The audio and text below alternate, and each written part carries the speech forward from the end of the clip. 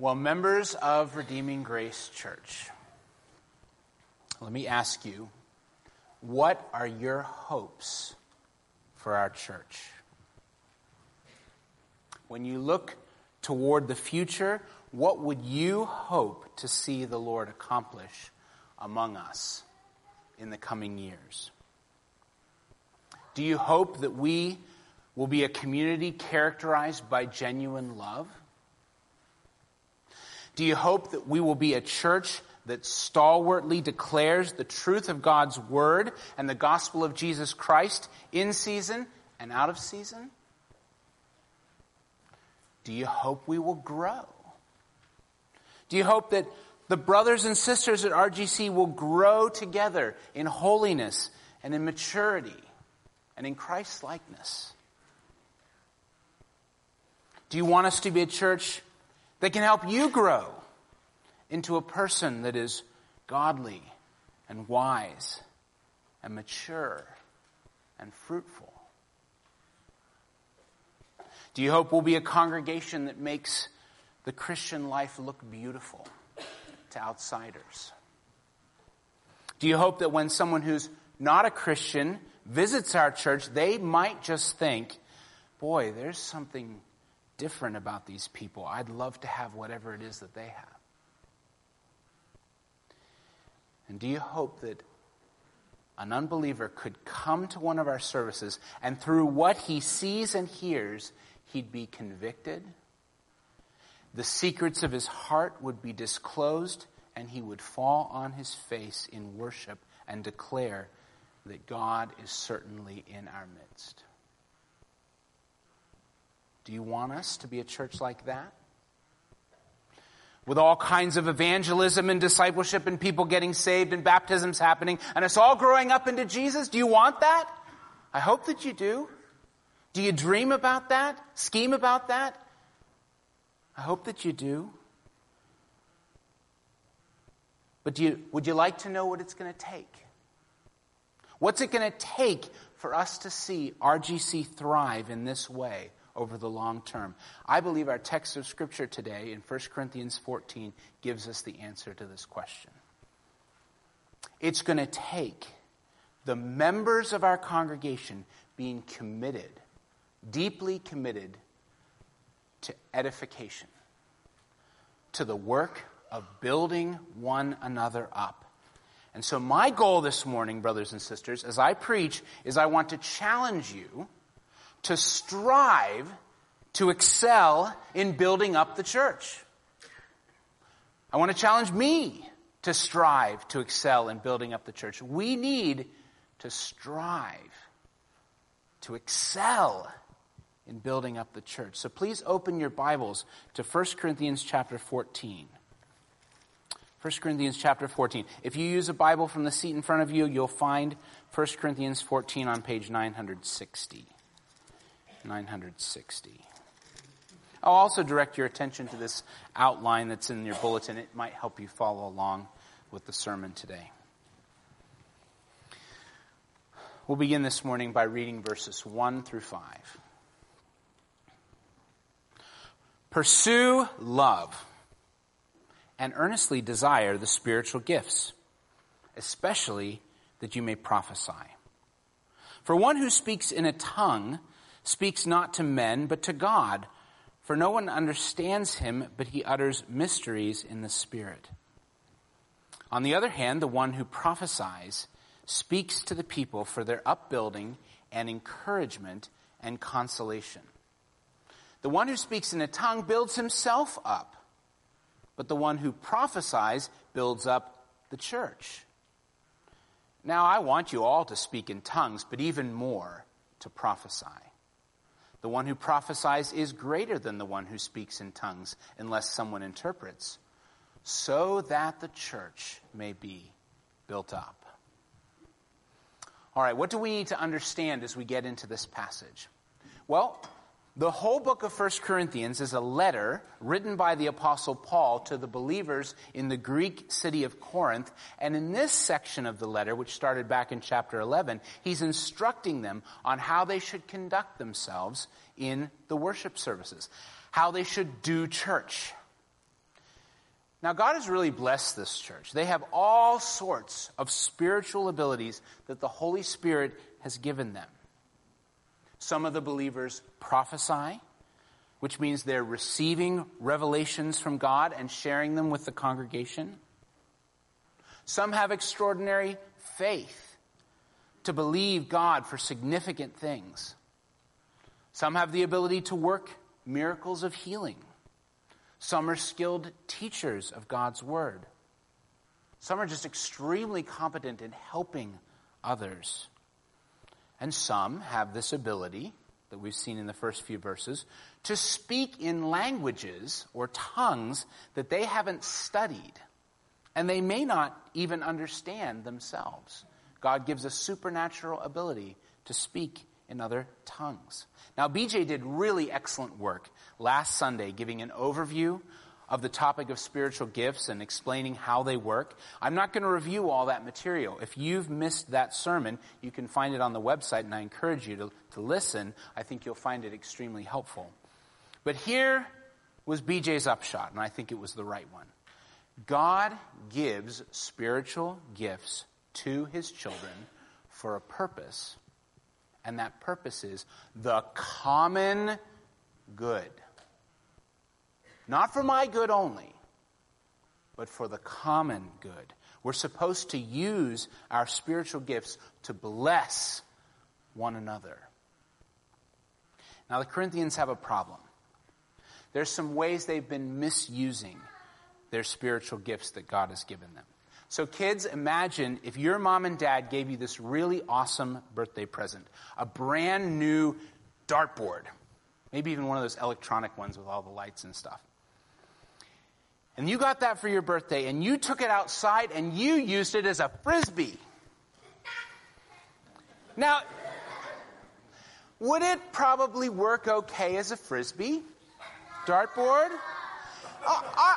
I think it could work pretty well as a frisbee. It's nice and flat, it's all round, but that's not what your folks intended when they gave it to you, right?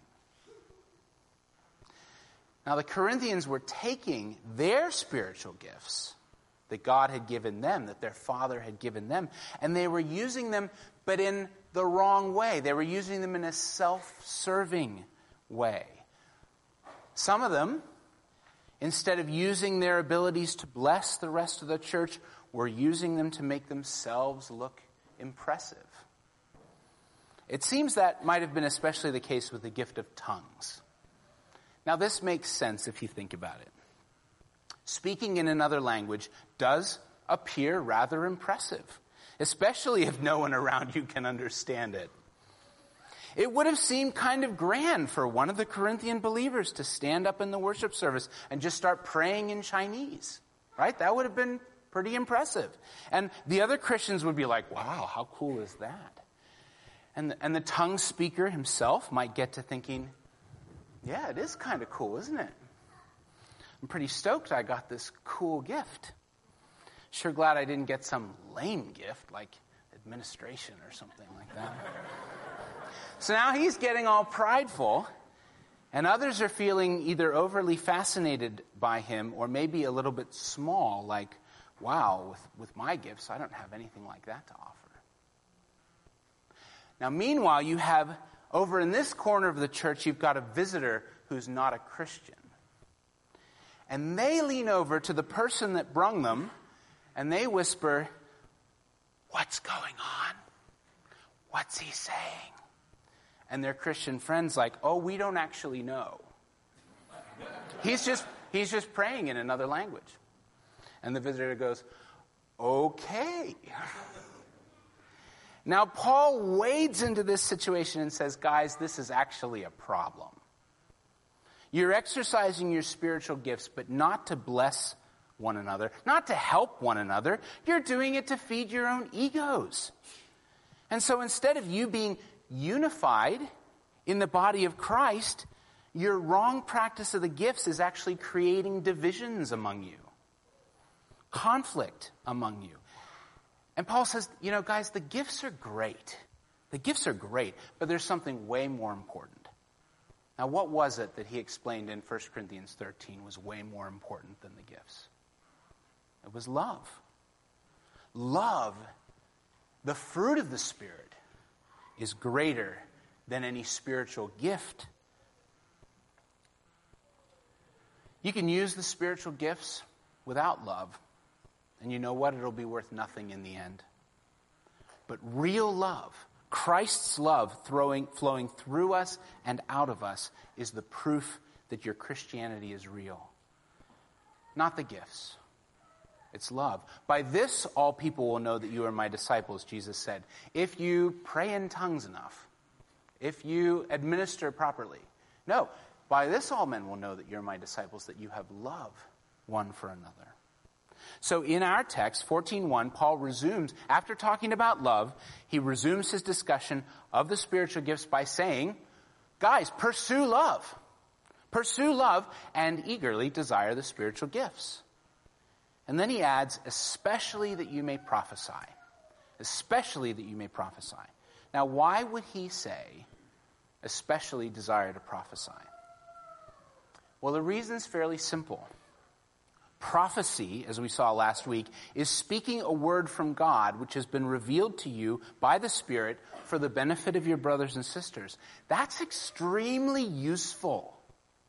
It's profitable for upbuilding. It's profitable for encouragement. It's profitable for consolation, verse 3. It builds up the church, verse 4. And Paul contrasts prophecy with the gift of tongues.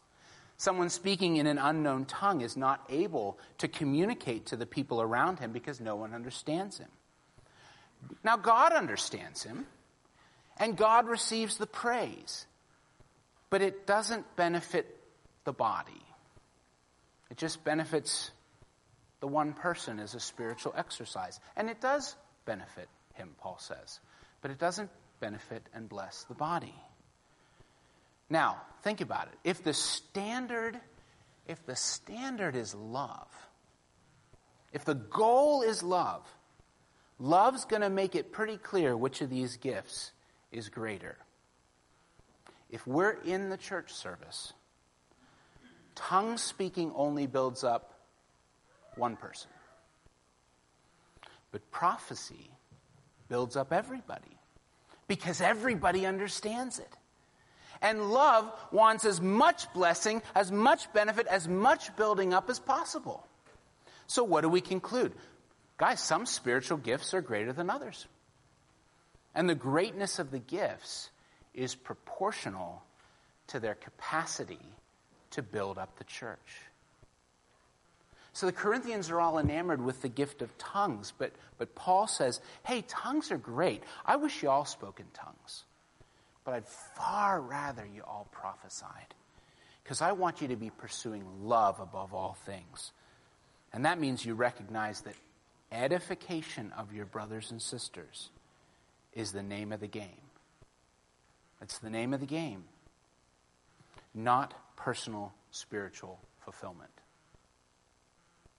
It's not about you. It's about the whole body. Now let's take a minute to apply that to our own 21st century context. BJ argued in last week's sermon, and I agree with him, that the gift of prophecy, of speaking direct revelation from God, thus saith the Lord, that isn't actually operative in the church today. Ephesians indicates that it was a foundational gift given to the church during its infancy.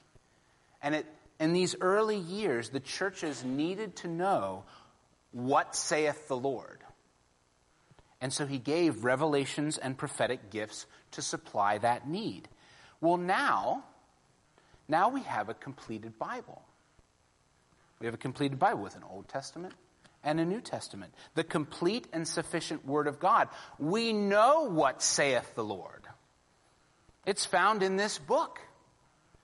And so, BJ argued and I agreed, the gift of prophecy faded away in the first couple hundred years of the church. And though we're less sure, the gift of tongues may well have faded out also. Listen to last week if you want a defense of that. Now, if that's the case, though, And if we're not going to see prophecy or tongues here at RGC, then what relevance does this passage have for us? Lots and lots of relevance. Because here's the overarching principle. Paul's telling us that we ought to desire spiritual gifts that especially allow us to edify the church. And he specifically mentions upbuilding and encouragement and consolation. And there are other spiritual gifts that are still with us today that serve those functions. For instance, the gift of encouragement and exhortation, for instance. That's the ability that God gives to speak into a brother or sister's life good, sound truth. Or it could be exercised publicly, like in our share time, speaking good, sound truth into all our lives, right? That's a gift with a great capacity for edification. Obviously, the gift of teaching God's word, that has a strong ability to edify, whether you're exercising it in the public worship service, whether you're using it in Awana or in foundations or one of the other ways. The ability to teach God's word has a similar strong ability to edify. That's why it's really good for you to desire to be able to teach others the Bible and to grow in your ability to do so. Now, not all of us have the gift of teaching, but it's something worth desiring. And then I want to give a special word to the young men. The young men, and I want you boys to listen to me as well. Fellas, it's a noble ambition. It's a noble ambition to desire to become a pastor. To be employed by the Lord Jesus as a faithful shepherd and teacher in the church. Have you ever thought, guys, about the possibility that the Lord might call you into full-time ministry? Think about it. Your friends are going to think you're nuts. You can make a lot more money doing other stuff. The work's hard and full of care, and it never really stops. But boys, if the Lord gifts you with abilities to teach his word, consider it. Even you young ones, you ought to be dreaming a little bit. Yeah, maybe I could be a pastor or missionary when I grow up. It's not too early to start wondering that. It's not for everyone, and that's okay. But I'll tell you what, guys. Caring for souls, preaching the word of God, working for the eternal good of those who are under your care. That's a good work. That's a real good work. Mr. Walters and I and our generation won't be around forever. Now, the Lord's going to be faithful to raise up men that we can pass the torch to. Is it possible that you could be one of them? Think about it. It's worth desiring gifts that are going to edify the body. All right, but the big picture idea, step back out, big picture. Every believer ought to desire to be gifted by God to build up the church. Let's move on now and read verses 6 through 19. We're going to see Paul explain what doesn't build up the church.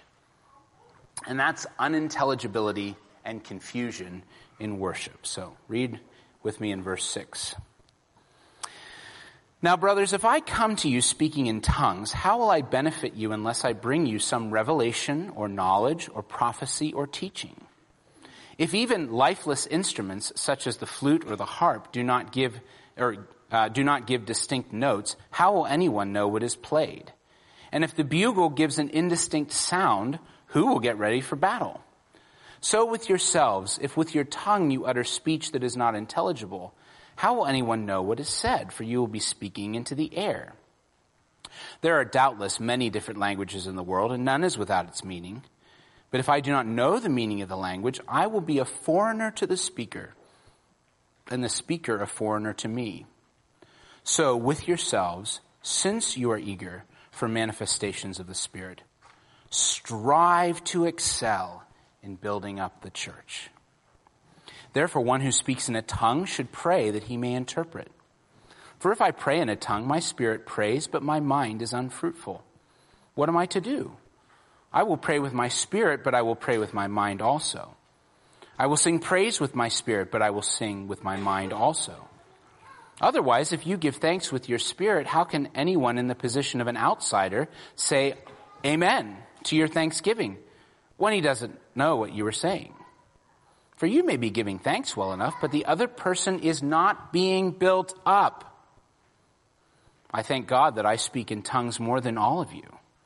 Nevertheless, in church, I would rather speak 5 words with my mind in order to instruct others than 10,000 words in a tongue. So all this is just Paul continuing to explain why prophecy is superior to tongues in the gathered worship. And it's because if a tongue's not interpreted, it doesn't bless the hearer. And he kind of says 2 things. One, it's not helpful to your brothers and sisters. And then in a minute we'll see it's not helpful for unbelievers either. Paul says that even if he himself came to their church and only spoke in tongues, if he doesn't bring a prophecy or some teaching in their actual language, they won't benefit. It'd be like someone going up and playing random notes on the piano, just a lot of noise. Now, Paul does understand that what the person is saying in the tongue does have a meaning, because every language has a meaning. The problem is, no one present knows what the meaning is except for the Lord.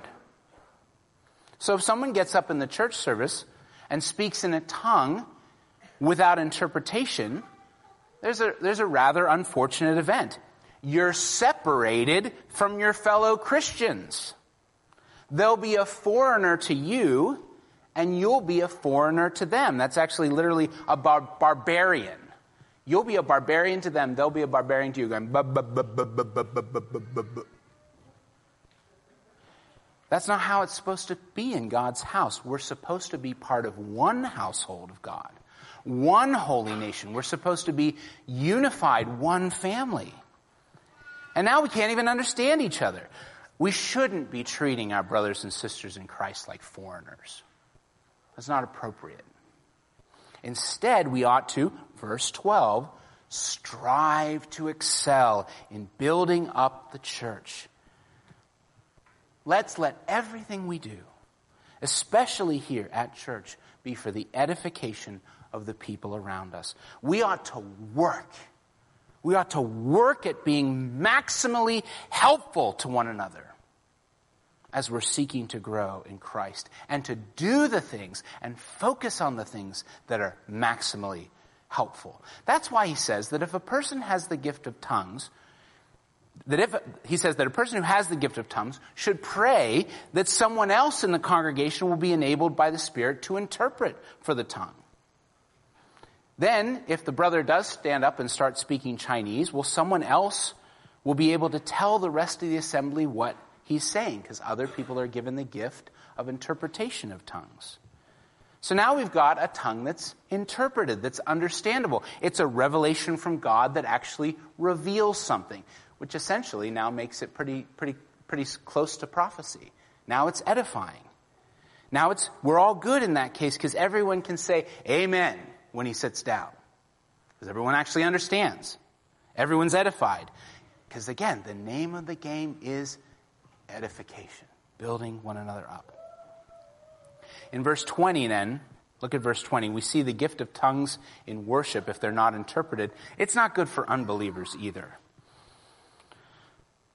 So, verse 20. Brothers, don't be children in your thinking. Be infants in evil, but in your thinking be mature. In the law it is written, by people of strange tongues and by the lips of foreigners will I speak to this people. And even then they will not listen to me, says the Lord. Thus, tongues are a sign, not for believers, but for unbelievers, while prophecy is a sign not for unbelievers, but for believers. If therefore the whole church comes together and all speak in tongues, and outsiders or unbelievers enter, will they not say that you're out of your minds?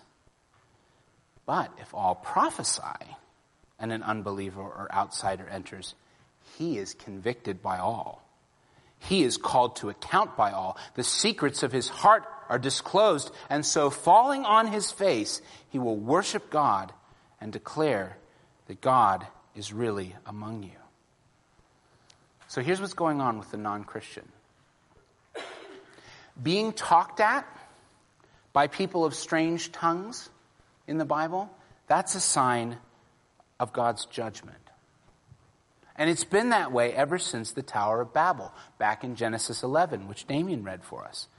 After Noah's flood, everybody on earth had the same language, but they wanted to make a name for themselves, right? They wanted to exalt themselves. They start building a city with a tower that's going to reach up to the heavens, and this is displeasing to the Lord.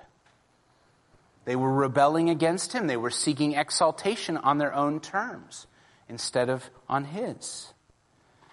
And so he comes down and he confuses their language, and suddenly they're not able to communicate anymore. And their whole building project gets thrown into confusion, and they have to abandon the city. And they're scattered throughout the earth. And ever since then, confused and unintelligible tongues are a sign of God's judgment. We see that in the quote that you see in verse 21. That's actually from Isaiah 28. So fast forward 1,000 years or so, and you have the people of Israel, and they're all rebellious, and they're listening to the prophets. They're listening to God's prophets speak the word of the Lord, and they think that the words of the prophets are gibberish. They're like baby talk. What are you doing telling us all this stuff? And God says to them, I'll show you gibberish.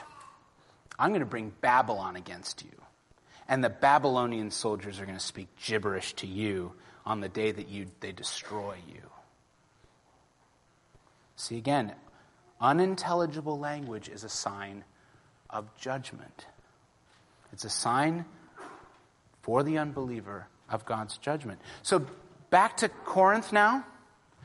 So let's say an unbeliever comes to church in Corinth and they see a bunch of Christians all speaking languages they can't understand, maybe even at the same time, and no one's interpreting.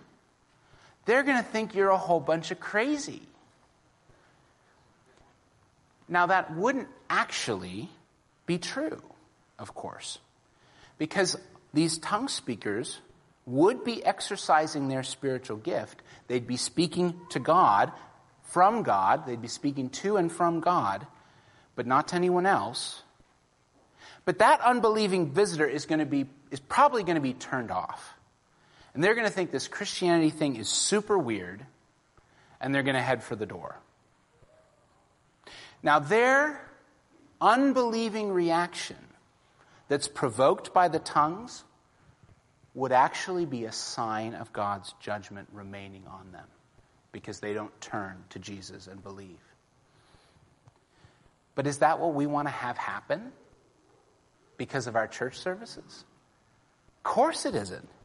Our goal ought to be that when a non-Christian walks through our doors, they hear a clear word from God.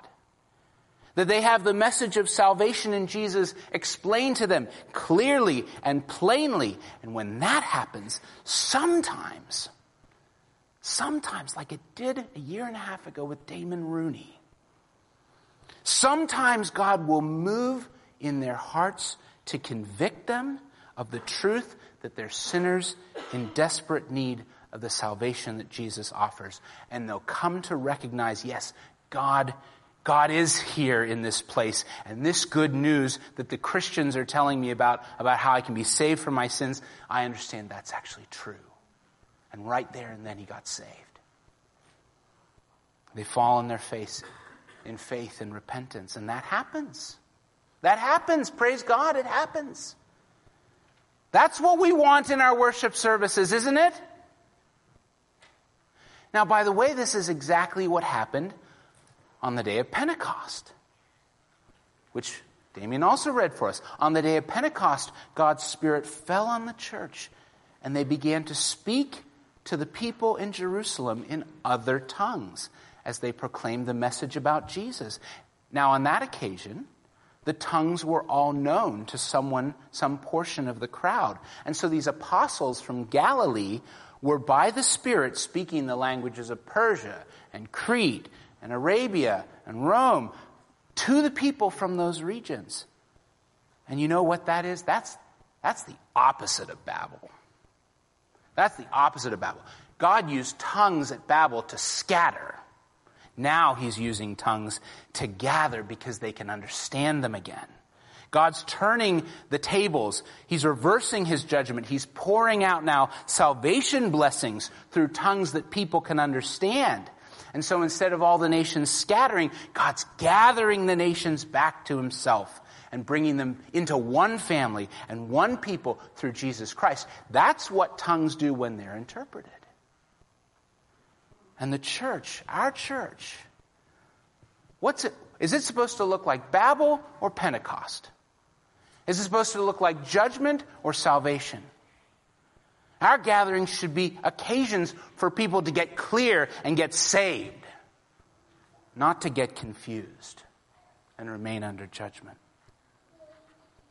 So what's the application here? RGC, let us make sure that everything we do in worship is actually going to make the gospel message clear and plain and glorious. Let's make sure we preach and pray and sing and share and celebrate baptism and celebrate the Lord's table and anything else we do. Let's make sure Jesus Christ is front and center, because that's what we need for our building up. And that's what our unbelieving friends need also, that they might be saved. Let's be clear. Let's seek edification. Think back to our baptismal service a couple weeks ago. We're all referencing it because it's so fantastic. 6 gospel testimonies from 6 new believers, plus BJ's homily on how baptism proclaims the gospel. And you know, there were over 250 people there that night. My wife Elisa commented to me afterwards, that's over 1,500 individual hearings of the gospel. Over 1,500. And many of the folks there were guests.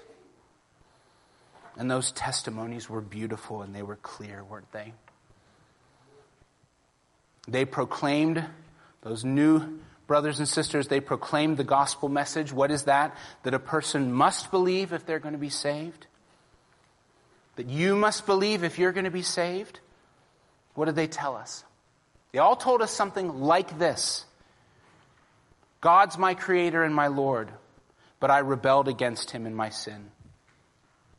I deserve death. I deserve judgment and hell for my sin. But God sent his son Jesus to be the Savior that I needed. Jesus, the God-man. Jesus who lived the perfectly righteous life that I should have lived. On the cross, dying the death that I deserve to die for my sin. Then he rose from the dead and is now seated in heaven as Lord and Christ. And I realized that I needed to believe on him and repent of my sins. I needed to believe on him as the only Savior. I needed to repent and submit to him as my King. I testify that I've done that, and that Jesus is now in the process of transforming my life.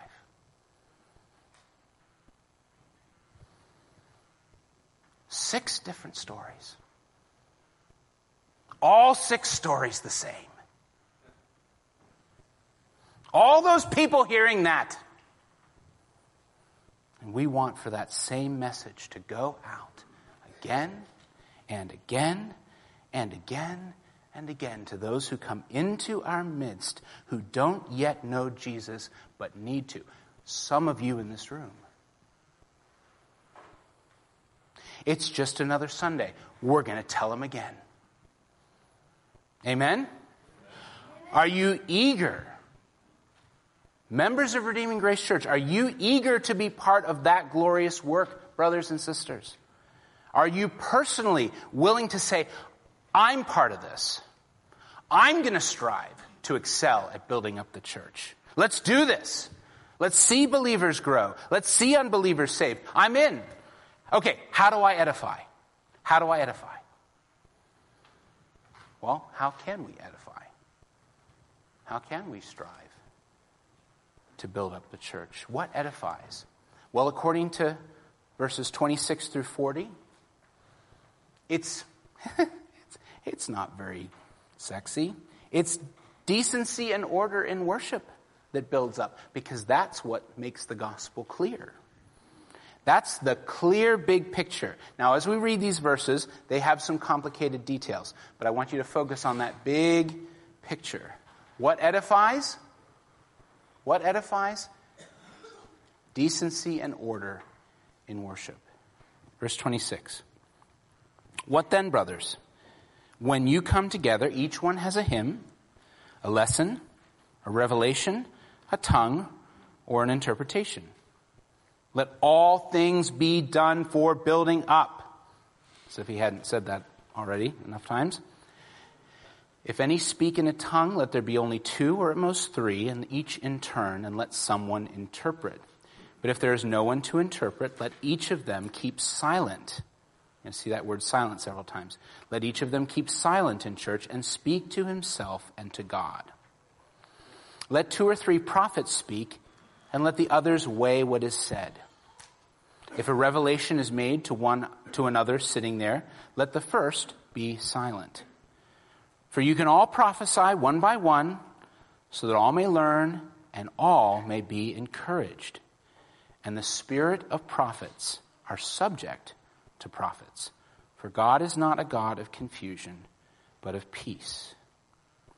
As in all the churches of the saints, the women should keep silent in the churches, for they are not permitted to speak, but should be in submission, as the law also says.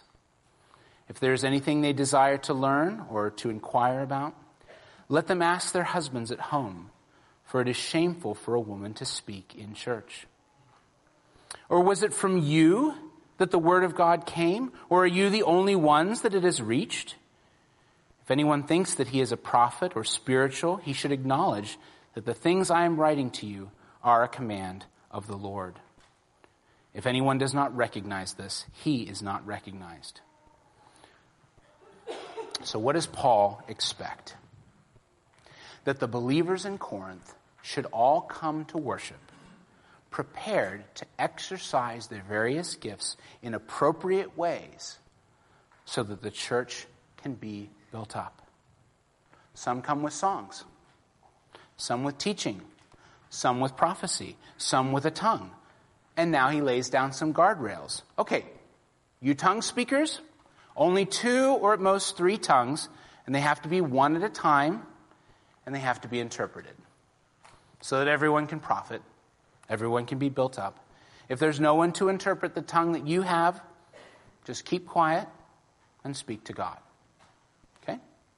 Decency and in order for edification. You prophets, only 2 or 3 prophets speak. And let the church evaluate the prophet's words so that it may be clear that they are true prophets speaking true prophecy, as 1 John 4 would also command. So the prophets also are supposed to speak in turn, not interrupting one another. And they need to be willing to give way for each other. Their prophecy can and should be orderly, because true prophets have self-control. And they can restrain themselves if that's what's going to be best for edification. Our God is a God of peace, of harmony, not of confusion. And he expects us to order our worship in a way that promotes peace. Now in 34 and 35, Paul gives direction that the women are to remain silent and refrain from speaking. What rule is he laying down there? Well, it's a little hard, but let's start with what it's not saying. No one thinks this is an absolute prohibition on women participating in any way in worship, but rather that they must participate in certain appropriate ways. We get this from chapter 11, verse 5, which we've already looked at. And Paul explains how women ought to conduct themselves when they're praying or prophesying. Ladies, when you're praying or prophesying, if you do this, it's not going to be great. If you're not under the submission of your husbands, it's not going to be great. Right? Don't do that. Well, that assumes that they are praying or prophesying. And Paul's not forgotten chapter 11 when he gets to chapter 14. That wasn't that long ago. Right? So Paul is assuming women will be praying and prophesying during public worship, which means that whatever silence means, it doesn't mean just an absolute, no praying, no prophesying, no participating. What does he want them not to do then in chapter 14? I'm going to give it a shot. There's a parallel text in 1 Timothy chapter 2. And in 1 Timothy chapter 2, Paul says that he does not permit a woman to teach or exercise authority over a man. Rather, she is to remain quiet. And then he gives several reasons for that from the book of Genesis, including the order of creation, that man was created first and then woman, and that the woman was deceived and not the man by the serpent. So he gives reasons for why women are not to teach or exercise authority. I think the parallel between our text and that text is pretty tight. So women are not permitted to speak, 1 Corinthians 14, our text, because that's shameful. Rather, they should be in submission, which I think can mean not exercise authority. Then over in 1 Timothy 2, women are not permitted to teach or exercise authority, but they should learn quietly in all submissiveness. Very similar language. And this leads me to thinking that women were welcome to participate in the public worship, praying and even prophesying. But what they were prohibited from doing was teaching the mixed congregation or speaking as an authority, and thus having authority over the men. Now, if that's the case, if I'm right, then that would be an ongoing principle that would govern our pattern of worship even today. See, Scripture has just clearly shown us that the Lord has given authority in the home and in the church to men. We gladly acknowledge, therefore, and celebrate all the many ways that women do contribute in the worship service while we still preserve the authority structure that is ordained by God. It's obviously a tricky couple of verses, and may the Lord grant me more light as I continue to study it, but that's my best guess. By the way, here's just another word of challenge to those of us who are husbands. This comes from the Puritan commentator Matthew Henry. He notes how in verse 35, look back at 35, it says wives are to ask their husbands about spiritual matters at home. And so then Matthew Henry says, as it is the woman's duty to learn in subjection, it is the man's duty to keep up by being able to instruct her. If it be her duty to ask her husband at home, it is his concern and duty to endeavor at least to be able to answer her questions. Shots fired. Men, let's always be seeking to grow in our understanding of God's word so that we can lead our wives wisely and capably. All right, Paul's next directives are very clear. He says, I think regarding the whole passage, he thinks if anyone is inclined to disobey his instructions because they're so super spiritual or they have the spirit of prophecy or whatever, if they're inclined to disregard what he's saying and disobey it, they need to recognize that what he's speaking is as an apostle of Christ Jesus, and therefore it's a command of the Lord. Don't disregard me, he says. They've got to heed his words on the order of worship. And then at last, let's read verses 39 and 40. So, my brothers, earnestly desire to prophesy, and do not forbid speaking in tongues, but all things should be done decently and in order. He wants the Corinthians to desire prophecy. Why? Because it's the most edifying. He doesn't want them to forbid speaking in tongues if there's interpretation, because that's edifying too. In all things, let there be edification. In all things, let there be decency and order, because decency and order promote edification, and chaos doesn't. So let's not have a chaotic worship service, he says. All right, friends, this is a tricky text in some of its details. So glad BJ gave it to me. But I think the overall point is actually super clear. The goal in worship is to maximize edification. So let us at RGC also pursue love by striving to excel in building up the church. What can this mean practically? Here's a few thoughts. Brothers and sisters, let's prepare for worship ahead of time. Ask, how can I strive to do good to my brothers and sisters today, and unbelievers too, as I prepare to come to worship? Does it mean reading the passage ahead of time? Does it mean praying for the preacher? Get ready for Sunday morning worship. Come to church ready to edify. Ready to sing. Let me ask you, folks, which builds up the church? Does it build up the church when you stand silent? When all the saints are singing God's praise? Does that edify? Or does lifting up your voice with the saints, even if you're off key or unskilled or you're not quite sure of the song, which of those edifies? Come ready to exhort and encourage. You know, if you're not a newbie, you know we have a share time approximately every other week.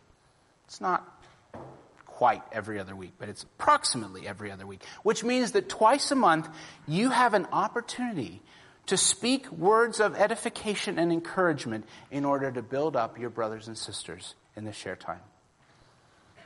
Do we come ready with something to contribute? He goes back and he says, each one has their thing that they're bringing. Do you have something you're looking to contribute, whether it's a prayer request, a story of how you tried to share the gospel, some truth that's ministered to your heart out of God's word?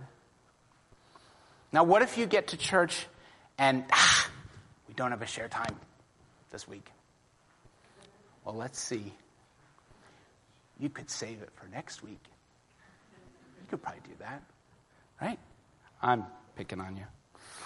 Or you could be ready to encourage someone with it privately after the service. Does your brother or your sister that you see, do they need a word of comfort, of fellowship, of godly advice, even correction? Is there an unbeliever who needs a private appeal?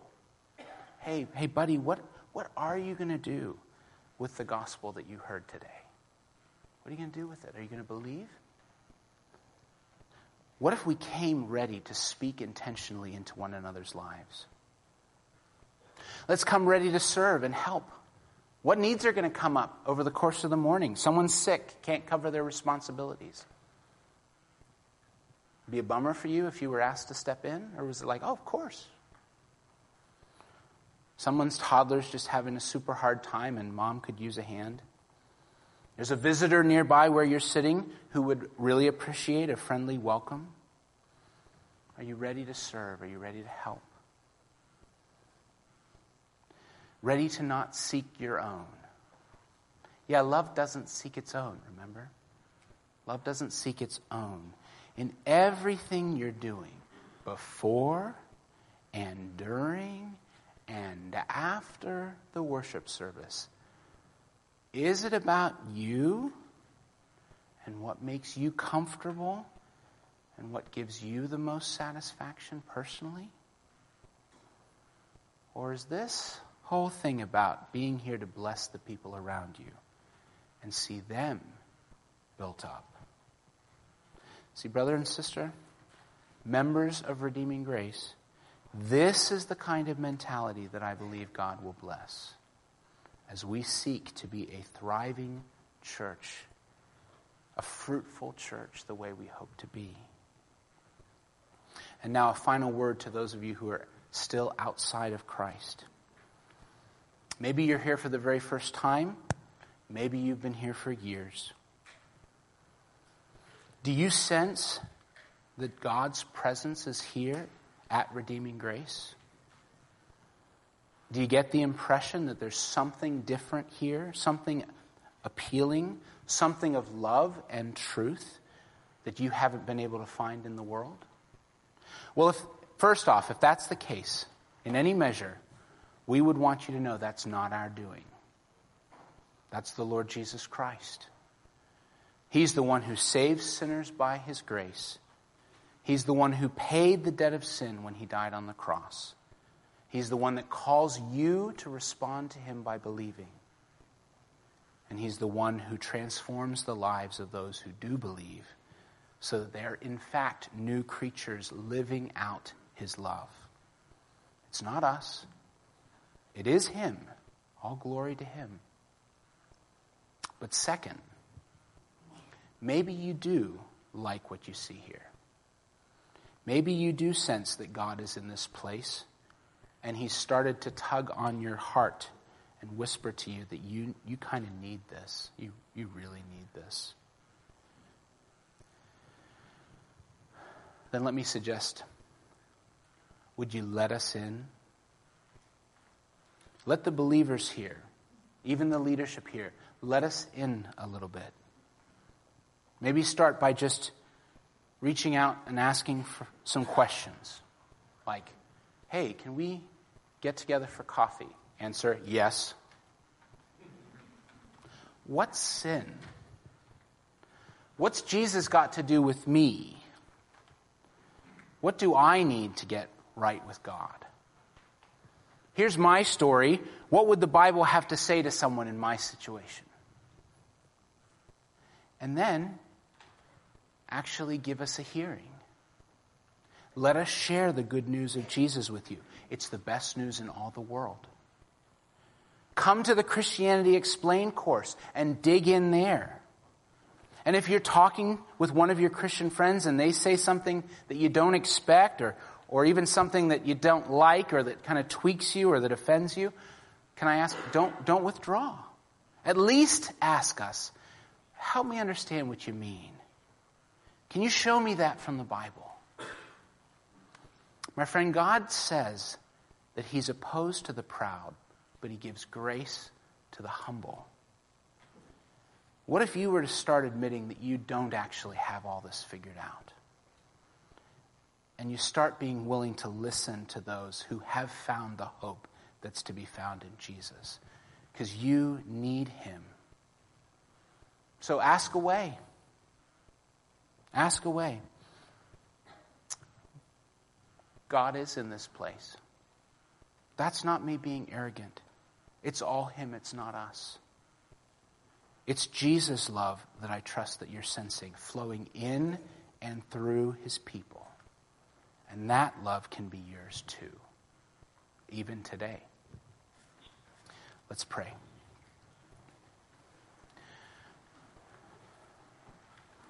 Father in heaven, the Lord Jesus came to seek and to save the lost. And when he finds the one who is lost, he brings them into the family and he makes them part of a glorious community that's growing in the Lord together until we all reach maturity. Lord, I would ask and covet that for every person who is listening today. From 99 down to 3. And the babies too. Lord, may your gospel work in the context of this church as we seek to edify one another. Let us strive, Father, to edify one another. In Jesus' name, amen.